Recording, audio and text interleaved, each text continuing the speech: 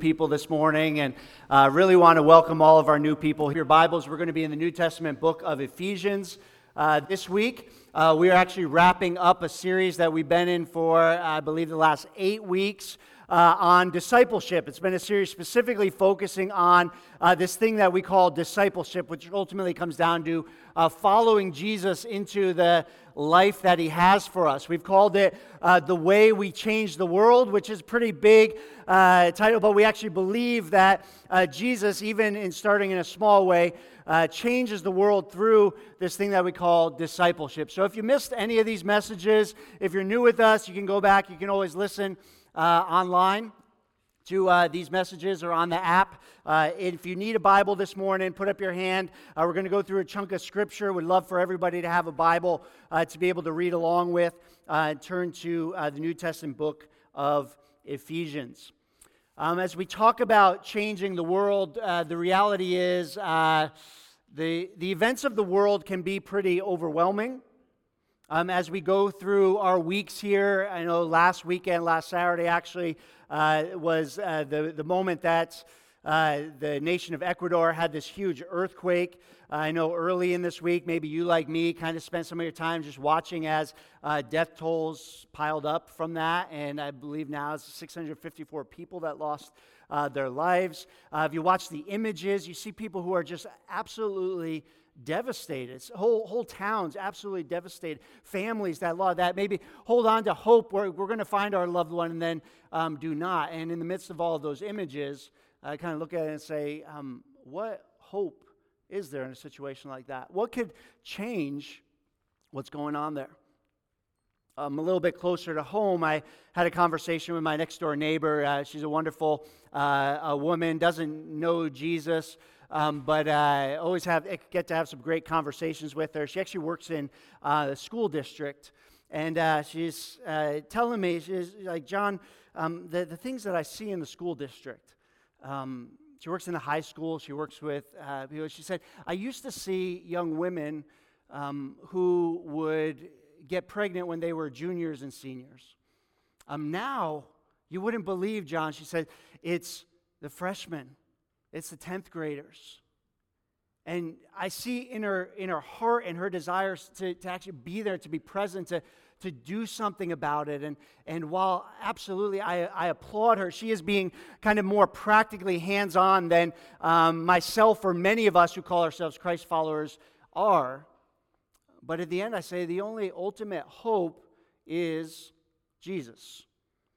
What we believe as a church and as followers of Christ is that the ultimate answer is Jesus. And so when we see these issues, we say the answer is Jesus. Now, that sounds very churchy, I understand. And oftentimes for those outside of the church or even us in the church, when we're struggling with some very real things, when we're struggling in our marriage, where we're struggling with finding our direction, and somebody just comes along and says, hey, you just need to believe in Jesus. Jesus is the answer. Just cling to him. We sometimes say, what real practical difference does it make? I understand. It makes me feel good for a moment, but how does Jesus change us? Now, what we actually believe as followers of Christ is that Christ steps into our world, that he steps into our lives, and he makes a very real difference. He changes, he transforms the path that we're on. So even when we look at a natural disaster like in Ecuador, and the reality is Jesus may not take away the natural disasters. In fact, he kind of promised that we'd probably see some more of that, in the hopes that it would cause people to turn to him and see their need for him. But in the midst of that, we can see that people can have a living hope, that people can have a peace and a comfort, that people can know that whatever happens, no matter what tumult, not only in our own lives, but throughout our towns, throughout our societies, that there's a God who is sovereignly in control.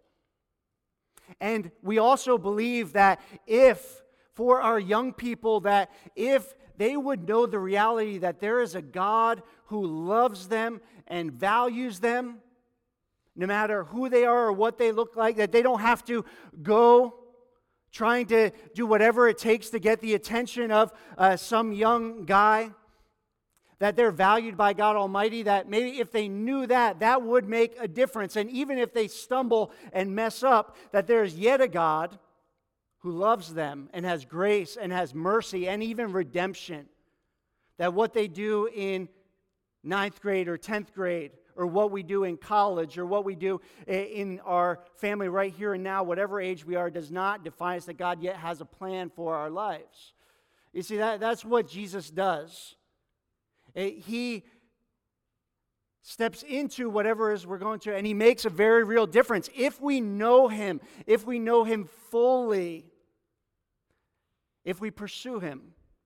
You see, we really have two options in the midst of our circumstances. Option one is turn to Jesus.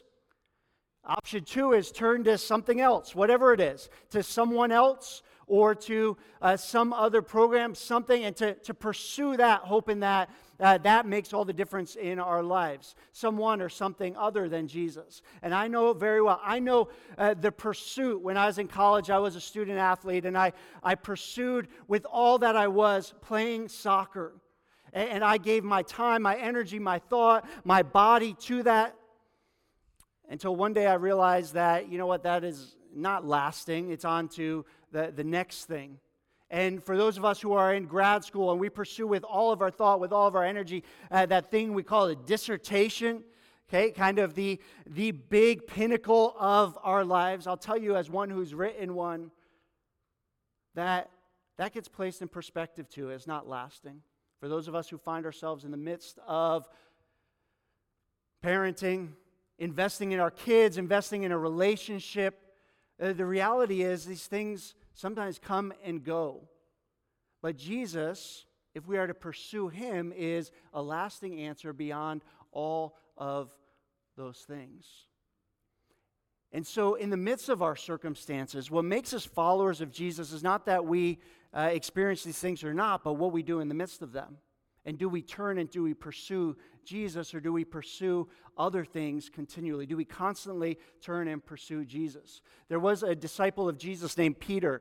The story is found in John chapter 6, where ministry was getting kind of difficult. Lots of people were leaving Jesus because He was teaching some things, and it got a little bit hard, wasn't kind of the ideal picture. And Jesus turns to His disciples, Peter being one of them, and He says, "Are you going to leave me too?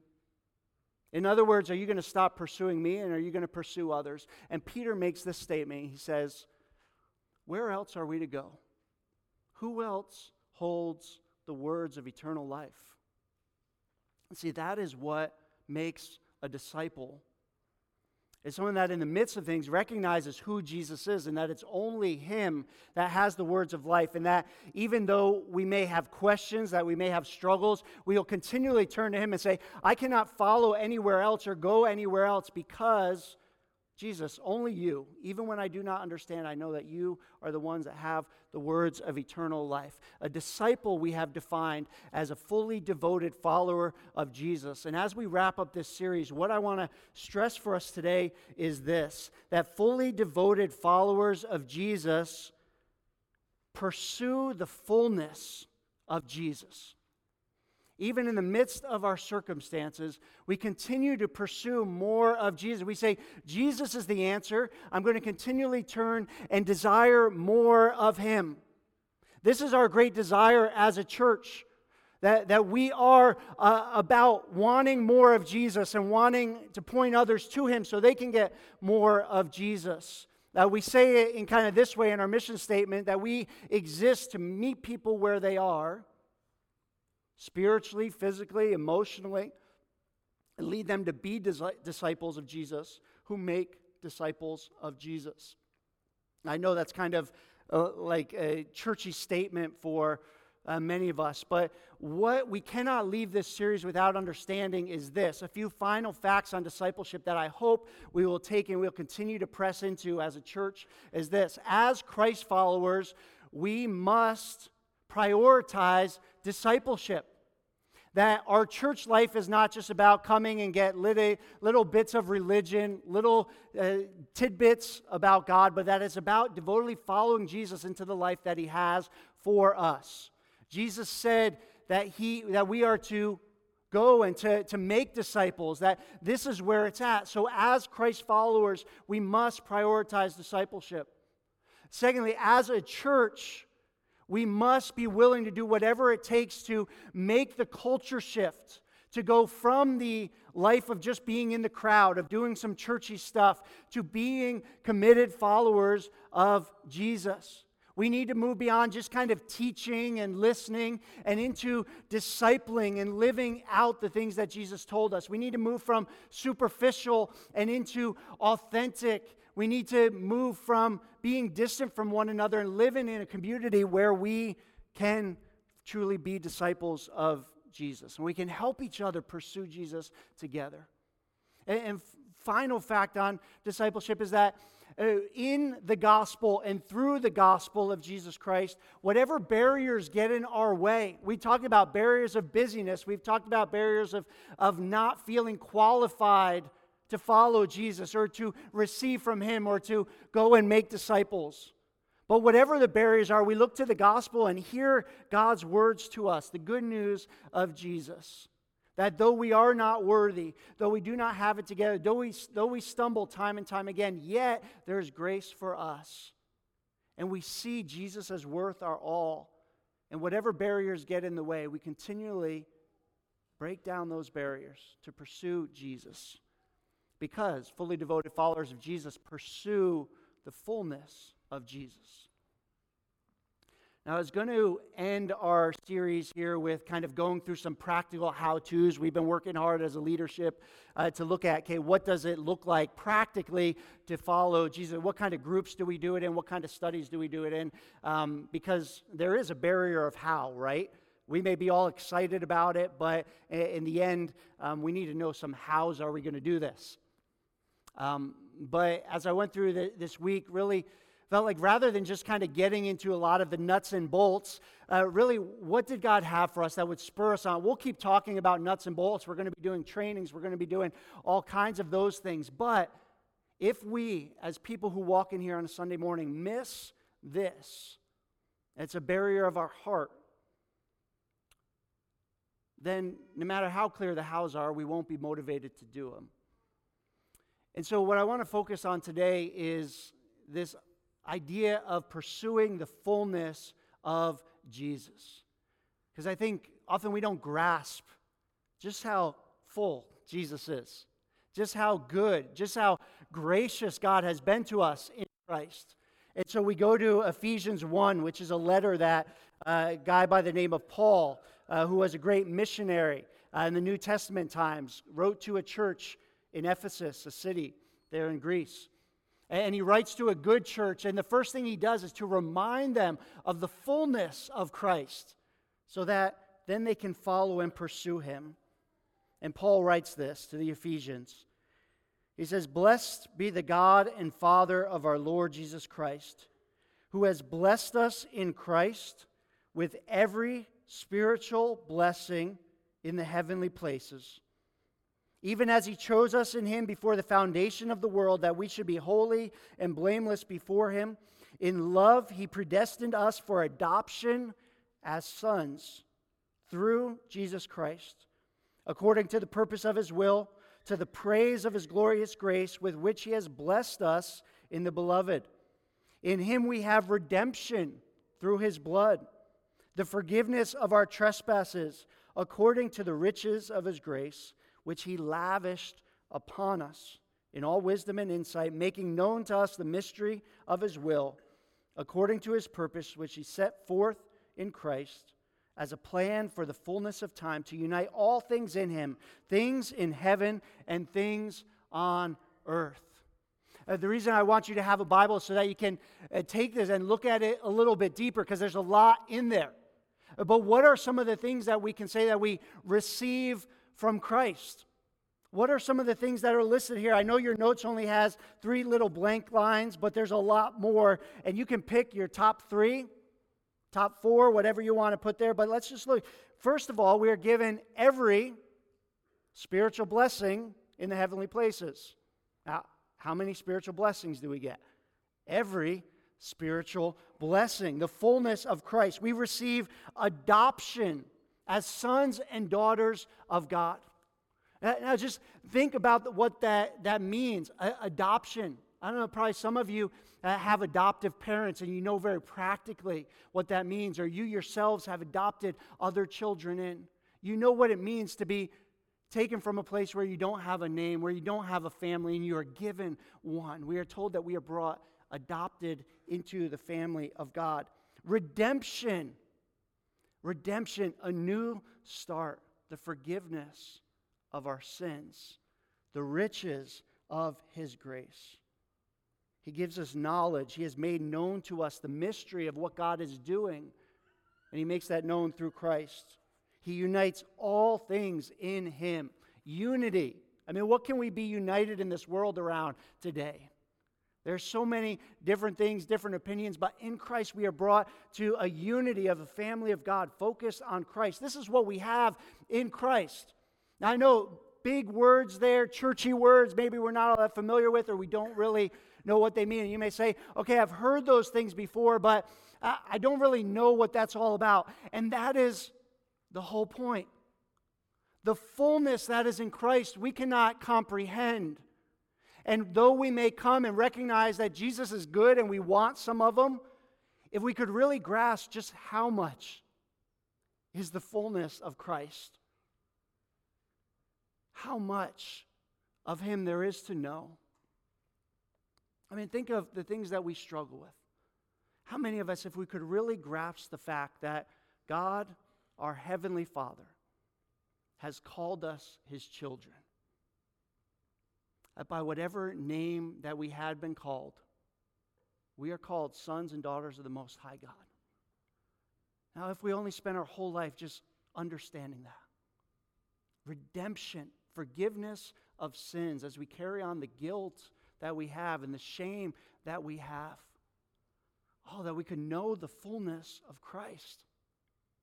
And you see, that is the point of discipleship. It's not just about doing things for Jesus, doing things about Jesus. No, it's about knowing Jesus. It's not about the religion. It's about the relationship, that we would understand, that we would know, that we would live, that we would experience the fullness of Christ. And so Paul tells the church, you need to grasp the fullness of Christ. And he goes on, and there's more here. He says, in Him we have obtained an inheritance, having been predestined according to the purpose of Him who works all things according to the counsel of His will, so that we who were the first to hope in Christ might be the praise of His glory. In Him you also, when you heard the word of truth, the gospel of your salvation, and believed in Him, were sealed with the promised Holy Spirit, who is the guarantee of our inheritance until we acquire possession of it, to the praise of His glory. And Paul goes on in these run-on sentences, because he can't grasp and comprehend the greatness of what else? An eternal inheritance that is ours. So that when the world breaks around us, when there is no hope in these days, there is yet an eternal lasting hope that we have in Christ. That when we find ourselves in a world where we say, what is truth? God gives us His word of truth to cling to. And more than that, He's given us His very own Spirit. The Holy Spirit comes to us. I don't know about you, but there's a lot of fullness there. I need to grasp, that I need to comprehend. There's a lot more to life in Christ. And no matter what mission statement we say, what comes down to the heart of it is that as followers of Christ, we simply want more of Jesus. We recognize there's more to Him, and we'll continue to pursue Him continually, relentlessly, passionately. And you want to know what? We realize that no matter where people are helpless and harassed and in need of hope, that Christ is the answer. So we want them to know Jesus and to know more of Him. And so we relentlessly pursue Him. That's what fully devoted followers of Jesus do. And if we fail to pursue discipleship and settle for whatever else church can bring us, then we fail to pursue the fullness of Jesus. And really what we're kind of saying in our actions, our behaviors is saying, I'm good with what I've gotten so far. I know a little bit. I've experienced something. I'm surviving. But we don't settle as disciples. We continue to pursue and to want more and more of Him. Have you ever had one of those like really good meals? The type that you want to keep eating, though your stomach has long ago said, stop. For me, it's either, a good steakhouse like the Buckhorn or Cattleman's, where I've like filled myself up with the bread even before like the steak comes.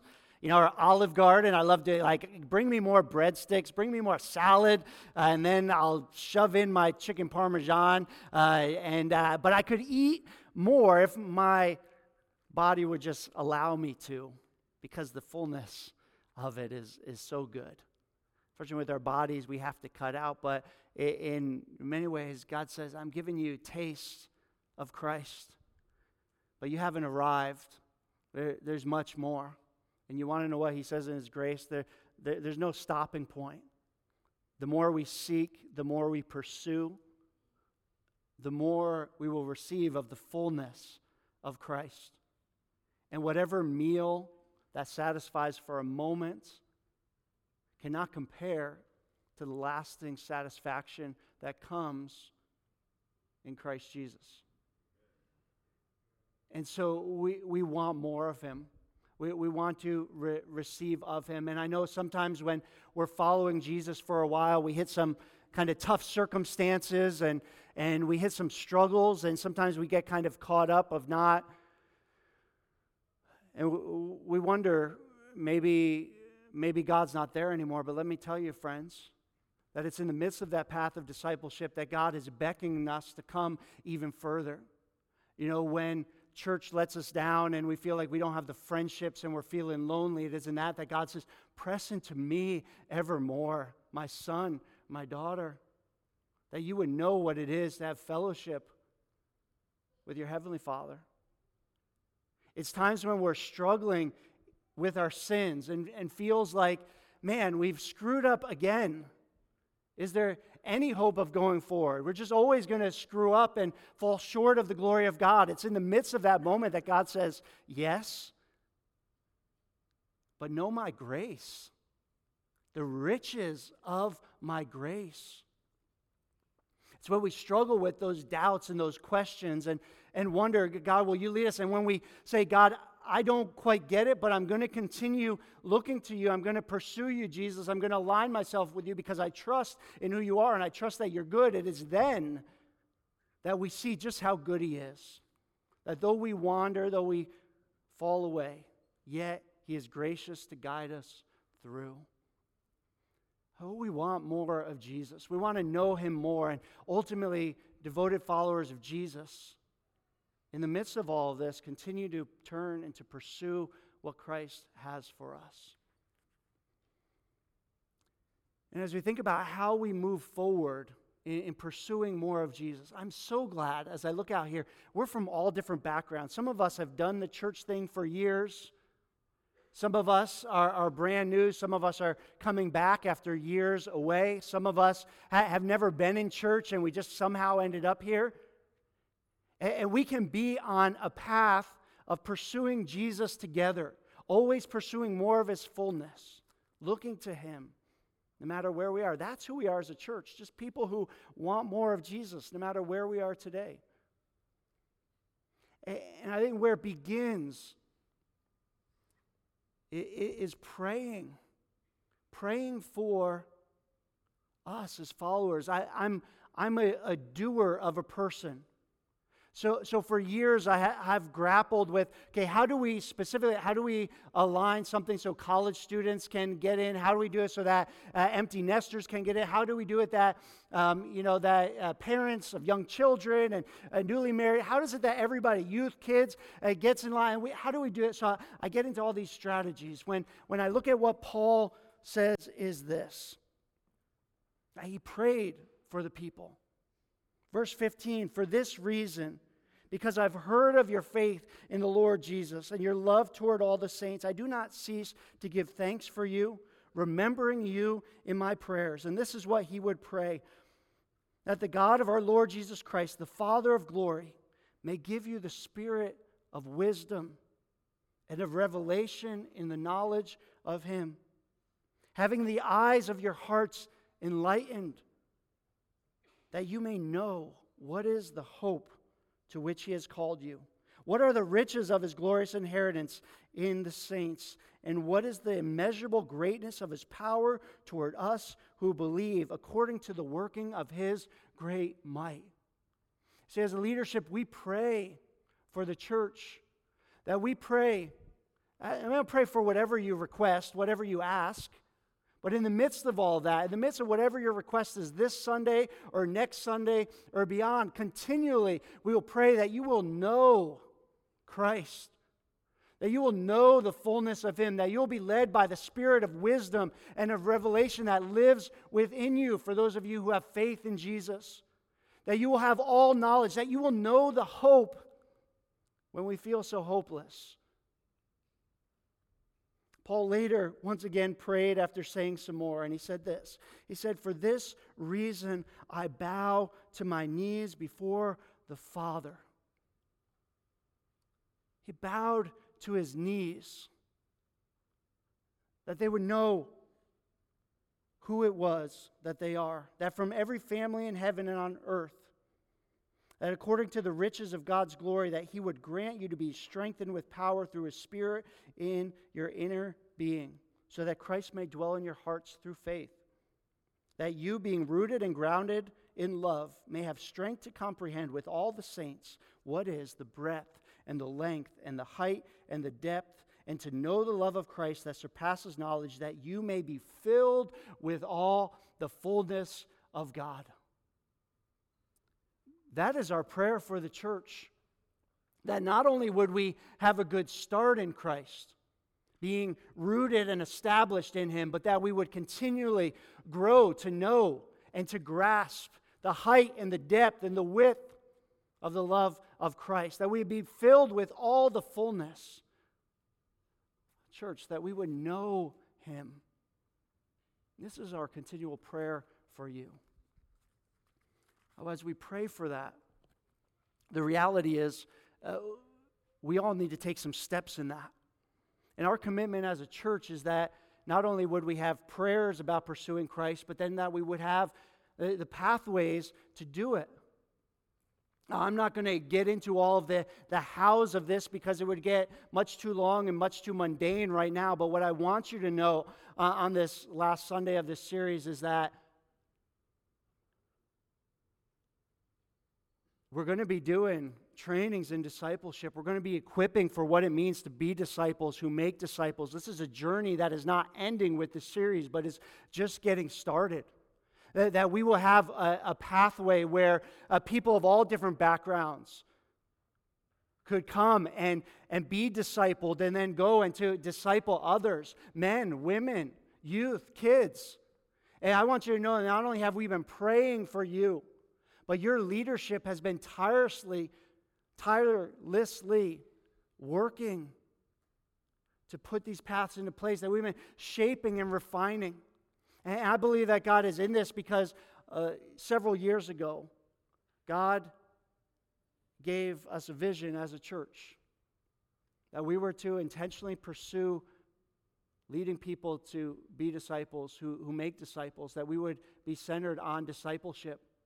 And through growth, where very easily we could be pushed here and there to do things, to gather larger crowds or do this, we've continually come back to this question: how do we not just gather more people, but how do we effectively disciple people to know more of Jesus, to walk in the fullness of him?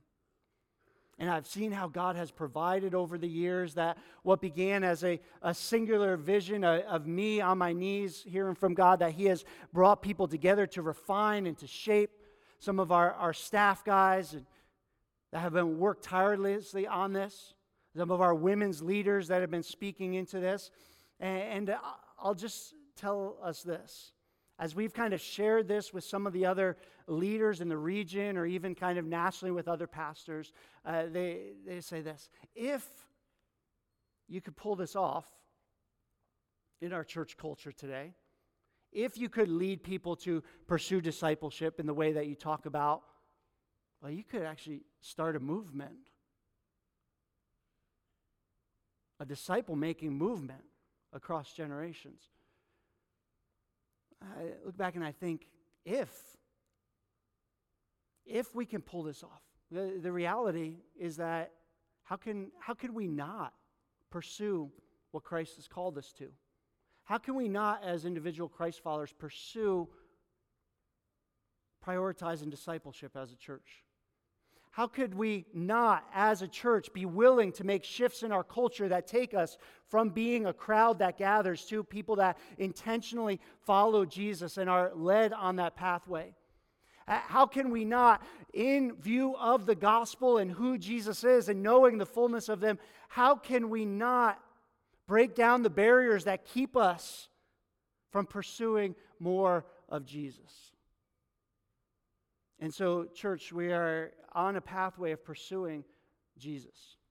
And you're going to have more questions about this, and we're going to answer those questions as we go, and we're going to walk together.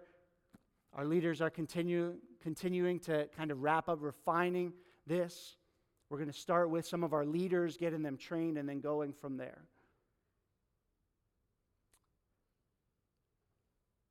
But what I think about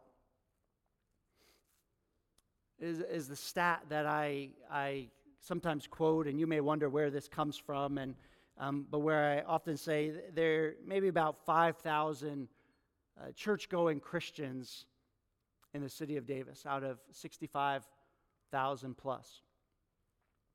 And usually I will use that illustration to make the point that, hey, as we walk along the streets, only 1 out of 14 has a saving knowledge of Jesus Christ, and to call us to be missional, to recognize that the people that we sit next to in our class, the people that we sit next to in the coffee shop, the people that we play next to in the park, do not have a lasting relationship with Jesus Christ, do not have a glimpse and a glimmer of what we read about what we have in Christ. But to look at it a little bit more hopefully, I look at it and say, what if those 5,000 were not just people who said, yeah, I'm Christian because I don't identify with anything else? Or those 5,000 would not just say, you know what, I am Christian because I go to a church on a Sunday morning. But what if just a fraction would truly become fully devoted followers of Jesus? What if a fraction would say, you know what, in the midst of it, I have come to grasp who Jesus is, and I'm following Him, pursuing all the fullness of Him, and I am leading others to know Him and to pursue Him? What if even 200 of us would say, you know what, we're not just going to church, we're not just learning, no, we are going to be disciples, we are going to live it. What difference would it make if we were experiencing the fullness of Jesus and then we were going wherever He has us right now while we're here in Davis and beyond to make a difference, to be the salt and the light that Jesus has called us to be the people who go and to make disciples and to baptize them and to teach them to obey, because we've seen Jesus and we want more of Him. And we will relentlessly pursue Him. That's what drives me. What drives me? The reason that I keep coming back to this thing we call church. That I show up to work not just on a Sunday morning, but on a Monday morning and a Tuesday morning and a Wednesday morning and a Thursday morning. Sometimes a Friday morning. Is this fact that Jesus, the fullness of Jesus, is more than we can grasp and more than we can comprehend. And we need Him. We need more of Him. And so, Church, I'm not satisfied with settling for just doing church. I pray for us as we show up, and I know that we have a faith and we have a desire to follow Jesus, that God would continually lead us. And what I want to ask as we kind of wrap up this series right now, it's just that if you are somebody, don't just stand up for the sake of standing up or your neighbor is, but if you want to pursue Jesus with all that you are, if you say, I've seen Jesus, I want more of him, I need more of him, I'm desperate for more of him, well, we just end this time by standing before God and saying, God, I want more of you. Jesus, I want more of you. I'm going to walk a path. If that is what you would say, would you just stand with me? If you are not satisfied with where you are, in what you know, what you're experiencing, but you would say, Jesus, I want more of you. That is why we are standing. And so, God Almighty, you are bigger than we can fathom. You are more than we can understand.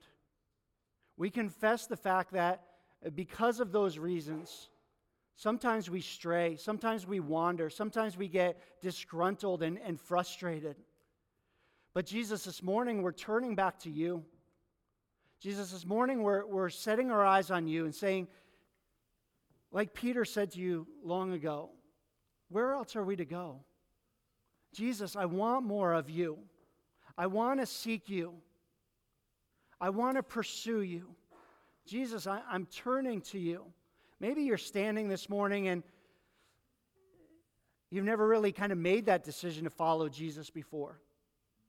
But today you're seeing that Jesus is lasting, that he is worth more than anything you've been pursuing. And today you're setting your eyes on him. He is gracious to forgive where we've been, and he is gracious to lead us forward.